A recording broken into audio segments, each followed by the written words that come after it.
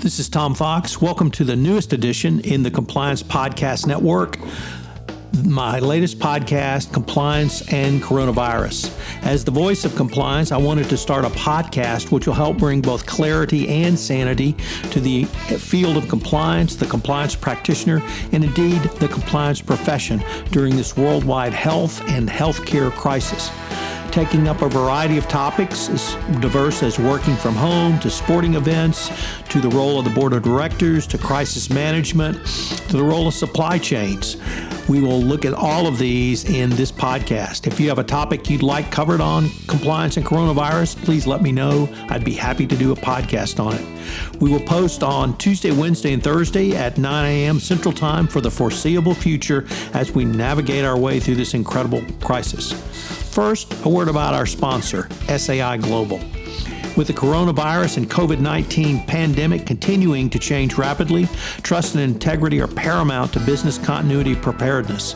SAI Global is here to help compliance and risk professionals facing these challenges, including unprecedented business impacts from employee well-being to disrupted supply chains. SAI 360 is a cloud-first software and modern ethics and compliance learning platform designed to help you navigate risk from every perspective.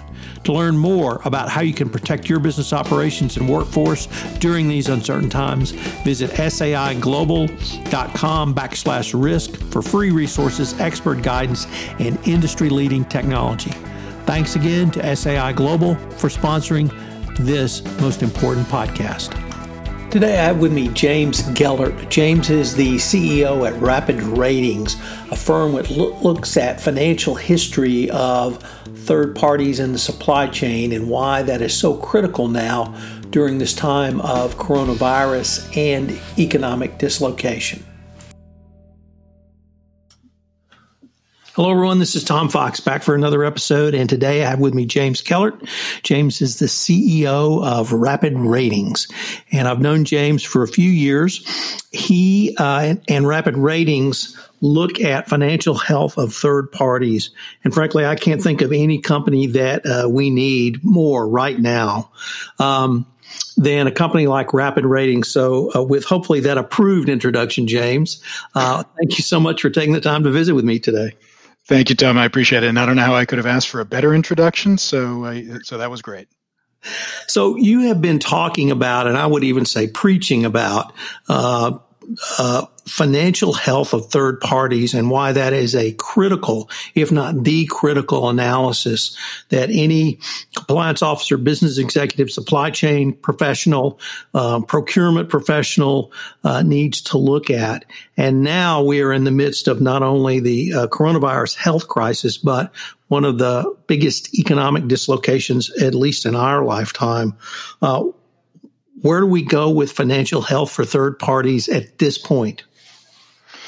Well, yeah, I guess it's been a bit of a soapbox that is now quite large. And financial health for me has been a foundational issue that is not an adjacent risk area, as many have frankly seen it for quite some time, alongside a number of other extremely important areas like traditional compliance, fraud issues, like whether products and goods are being delivered on time and high quality, and info security and environmental and sustainability issues. All of these are really important. But for quite some time, because the credit and the financial environment has been so stable and booming for now many years, financial risk has been just another one for people to check. And what the Rapid Ratings clients have understood really quite well is that it isn't an adjacency, it's a foundational risk. And understanding the financial health of a company is the very essence of understanding how well it can perform and continue to invest in the best practices for all of these other areas. The flip side of that is that a company that is weak from a financial perspective has problems that can or will immediately or will over time emerge in all of those other areas. So financial risk is a leading indicator of these other problems. So you move that into an environment like we have right now, and companies, hundreds of thousands or more companies around the world are literally fighting for their lives, and their foundations are rocked. So how well they can withstand this shock is critical to everyone's understanding how well they can work with these companies, whether they want to stop working with them or work with them even more closely to help them get through. But it is incumbent upon every risk manager of every kind to understand the risks of these companies, and financial is the most important of them. James, before our podcast started, we were in the green room talking about why this crisis is really different than any of the others, certainly, as I said, in our lifetimes. And one of the things that's always intrigued me is your focus on the capital markets, but also the secondary markets where I don't want to say easy credit, but a lot of credit was available. And while most people my age think of the financial markets as either a financial institution or perhaps raising capital through a stock offering, that is not nearly the breadth and scope of what was available till a very few months ago. So I was wondering if you might explain why there's been this explosion in debt and how that has impacted financial health of third parties. Sure. So this market is really quite different because the expansive assistance that the financial markets have gained post the global financial crisis in 2008 has created both an artificially low interest rate environment, and the global financial crisis really wiped out a number of banks that were making secondary markets and that were active participants in the trading of securities. So what you have today is significantly greater, actually double the outstanding fixed income issuance that we had going into the financial crisis in 2007 and 8, but you have fewer market makers. So you've got a more tenuous underlying market that really hasn't been tested. And you've got many more alternative credit providers, alternative to the institutional investors in the bond market and equity investors and traditional banks. So you've got more people lending credit or providing credit to more kinds of companies, and you've got fewer people making markets to create secondary liquidity. Now, the true underlying problem is that interest rates have been low now for so long that institutional investors have gone down further and further in the credit quality spectrum to invest in weaker and weaker companies. And a lot of those are smaller private businesses. So companies of all sizes, all kinds, and all quality types have been able to access capital, and that has fueled their growth for many years. And companies that are taking supply chain risk and third-party risk of those businesses, there are a lot of time bombs in there that they haven't had to worry about for quite some time. But with this sort of disruption that we're seeing now, that's going to come, those roosters are going to come home. James, if we acknowledging the point of time we're in, what are some of the things that you and Rapid Ratings are suggesting that your clients do looking forward, whether that time horizon be 2 weeks, 4 weeks, 6 weeks, 6 months out? How are you advising clients, or perhaps what questions are you and your team getting about what companies should do now? I think the questions come in sort of two parts: what to do right now and what to do for the foreseeable future. And it goes without saying, I suppose, that it's first and foremost important to understand the most critical third parties and suppliers that people are working with today. And then going forward, it's understanding which companies they can work with and rely on for a longer period of time. The companies that people are relying on today and have had in their supply chains or their third-party groups, some are going to fail and not survive this crisis. Some are going to survive for some period of time, and that period of time will look like they've gotten through the crisis, but they will be so destabilized by the crisis they won't survive long term.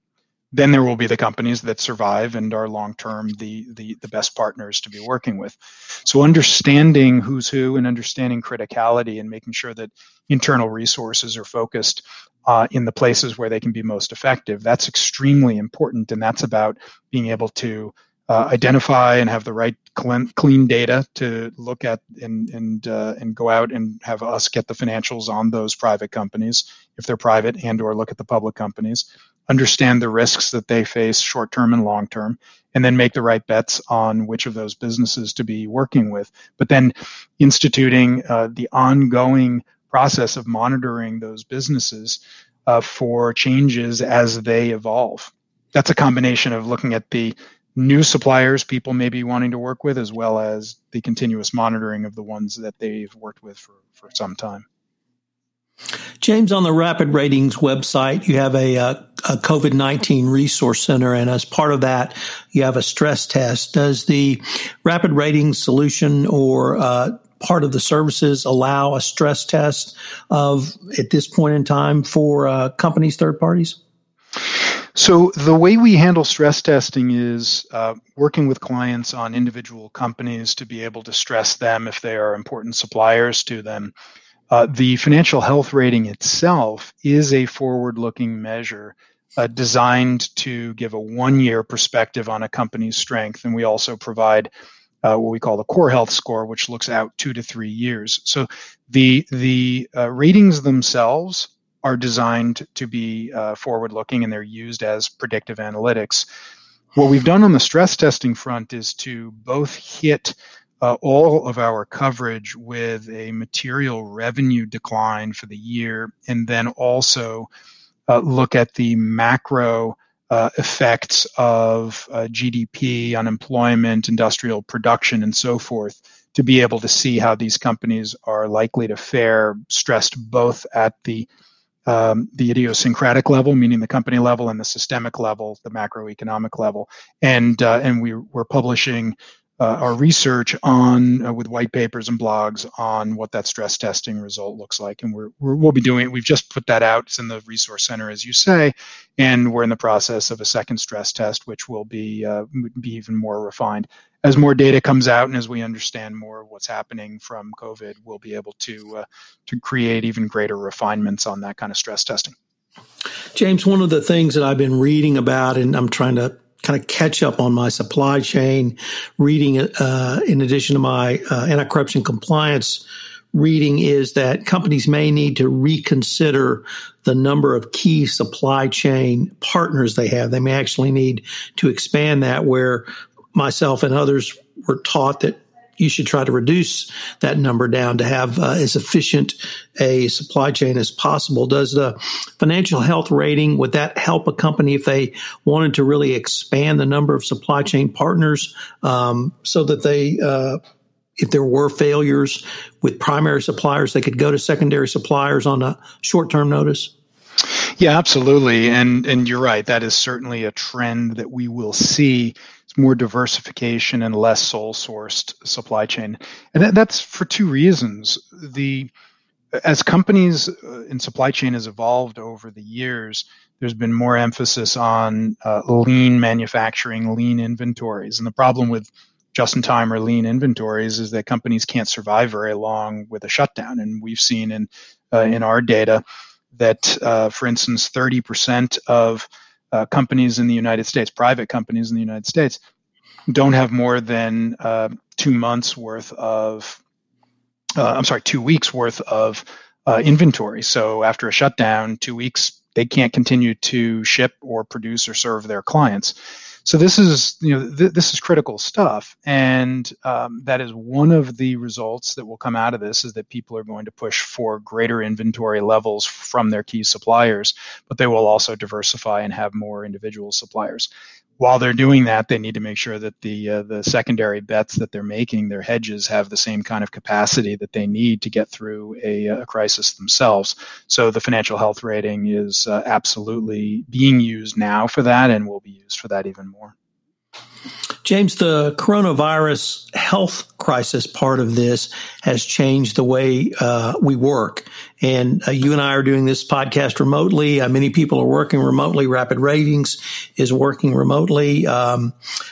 How does the financial health of a third party, overlaid now with the coronavirus health crisis, lead to issues that had not perhaps been raised before? And I'm specifically thinking about InfoSec and how a financial health may or may not allow a company to ramp up its IT security for a completely different working environment. Yeah, I mean, there are a lot of adjustments that need to be made. And think from our perspective, the advantage of the FHR is that it takes into account so many different elements of a company. In the process of calculating an FHR, we absorb financial statements, and those financial statements look at 73 different perspectives of a company. Those 73 ratios are looking at the efficiencies inside of a company and how well it's run, how well it's able to create profitability and revenue based on its asset size and its equity and so forth. So there's a lot of complex aspects to it. But at the end of the day, whether a company is working more remotely going forward and having a different InfoSec environment, or they're working in a concentrated location, they still have the fundamental core needs of a business to generate profits. And you can go back decades and decades, hundreds of years, and you can go forward hundreds of years. And corporations' core responsibility is still going to be to generate returns on what it does. So from that perspective, the FHR is valuable and will continue to be valuable, irrespective of business model changes and cost structure changes that will have to happen as a result of COVID. You point out a really good one. Everyone's working remotely now. Not everyone's going to go back to having the same office space. That, in fact, is going to reduce cost structures and create greater efficiencies for companies. At the same time, they may be able to do more with fewer assets. They may have to carry less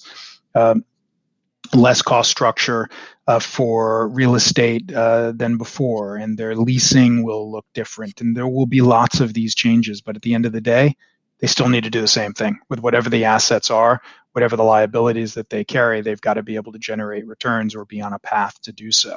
That's the common denominator that cuts through time and cuts through business cycles and crises of all kinds. James, unfortunately, we're near the end of our time, but I was wondering if our listeners wanted any more information on Rapid Ratings or the COVID resource site, where could they go? So rapidratings.com is our website, and the COVID Resource Center and the blogs about COVID are all very easily navigated to from that homepage. And certainly we welcome any questions that can come in, and you can get a demo or ask any questions right there through the site. Well, James, when I started this podcast, I was under the mistaken impression that sort of end of April, well, we'll just turn the switch on and we'll all go back to normal. I don't think that's the case. I think this podcast is going to follow this crisis for a lot longer. So I'm sure I'm going to ask you to come back and visit with me again. I'd be very happy to, Tom. Always appreciate it and always enjoy talking to you. Hello, everyone. This is Tom Fox again. I'd like to thank you for listening to this episode of Compliance and Coronavirus. If you have any questions or you have a topic you would like explored on this podcast, please shoot me an email at tfox@tfoxlaw.com. Also, as a call to action, I would ask if you could to please tell one of your friends about the podcast so we can spread the word out about the newest podcast on the Compliance Podcast Network. Also, if you would leave us a rating on iTunes or a review, it would greatly help get the word out about this most important podcast over the next several months. Thanks again for listening, and I hope you'll join me for our next episode of Compliance and Coronavirus. This podcast is a production of the Compliance Podcast Network. This podcast is a part of the C-Suite Radio Network. For more top business podcasts, visit c-suiteradio.com.